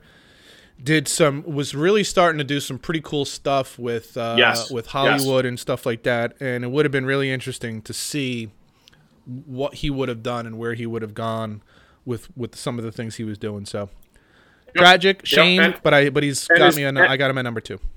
And coaching and everything with his daughter. It would have been great to see where that went. Yeah. Number 1 for me was my favorite player growing up. Probably a ton of people growing up is Ken Griffey Jr. Absolutely. My number 1, I personally recognize him as having perhaps the best head of hair in NBA history. He was one of the first big men that was, if I'm not mistaken, I think he won a slam dunk contest, but he was also capable of shooting threes. And he was part of a team, the Phoenix Suns, that it might have been the last time that they were actually pretty good. It was when Kevin Johnson was there. It was before Charles Barkley got there, and I love it. That was Tom Chambers. Go look up Tom Chambers on Google and take a look at that hair and how he was able to keep it looking so good throughout an NBA game. Unbelievable, especially coming from us follically challenged people. Yeah. That the hair is not cooperating with the way it used to. So, Tom Chambers, the coif from the desert. Fantastic. Really good player. Really good player. He was like 6'9", 6'10", able to shoot threes, but also he was definitely a contestant in the slam dunk contest. I feel like he won it. Obviously this is quite a while ago, back in the 80s or 90s, but that's my list. I like it. Good list, man. Good episode, sir. Yes, of course. And we'll still have some NFL stuff next week that I may surprise Scotty with some things. Don't forget, you see the scroll on the bottom that you can follow us on Instagram, Bump and Run Cast. Also, if you go to YouTube and go to BNR Clips, you can see that on the scroll. Also, you can go to BNR Clips, and you'll see Scotty making his unbelievably ridiculous prediction that the Chargers are going to win 12 games in Kansas City. Basically going to be a 500 team. This guy either drinks too much, smokes too much, both. Who knows? Who am I to judge? Everybody's got to live their life the way they do. No judgment here. So that's that. I'm sure he'll stand by his word. So I am Pete Colasano for Scott Bracey. You've been listening to Bump and Run, and we'll catch you guys next week. Later.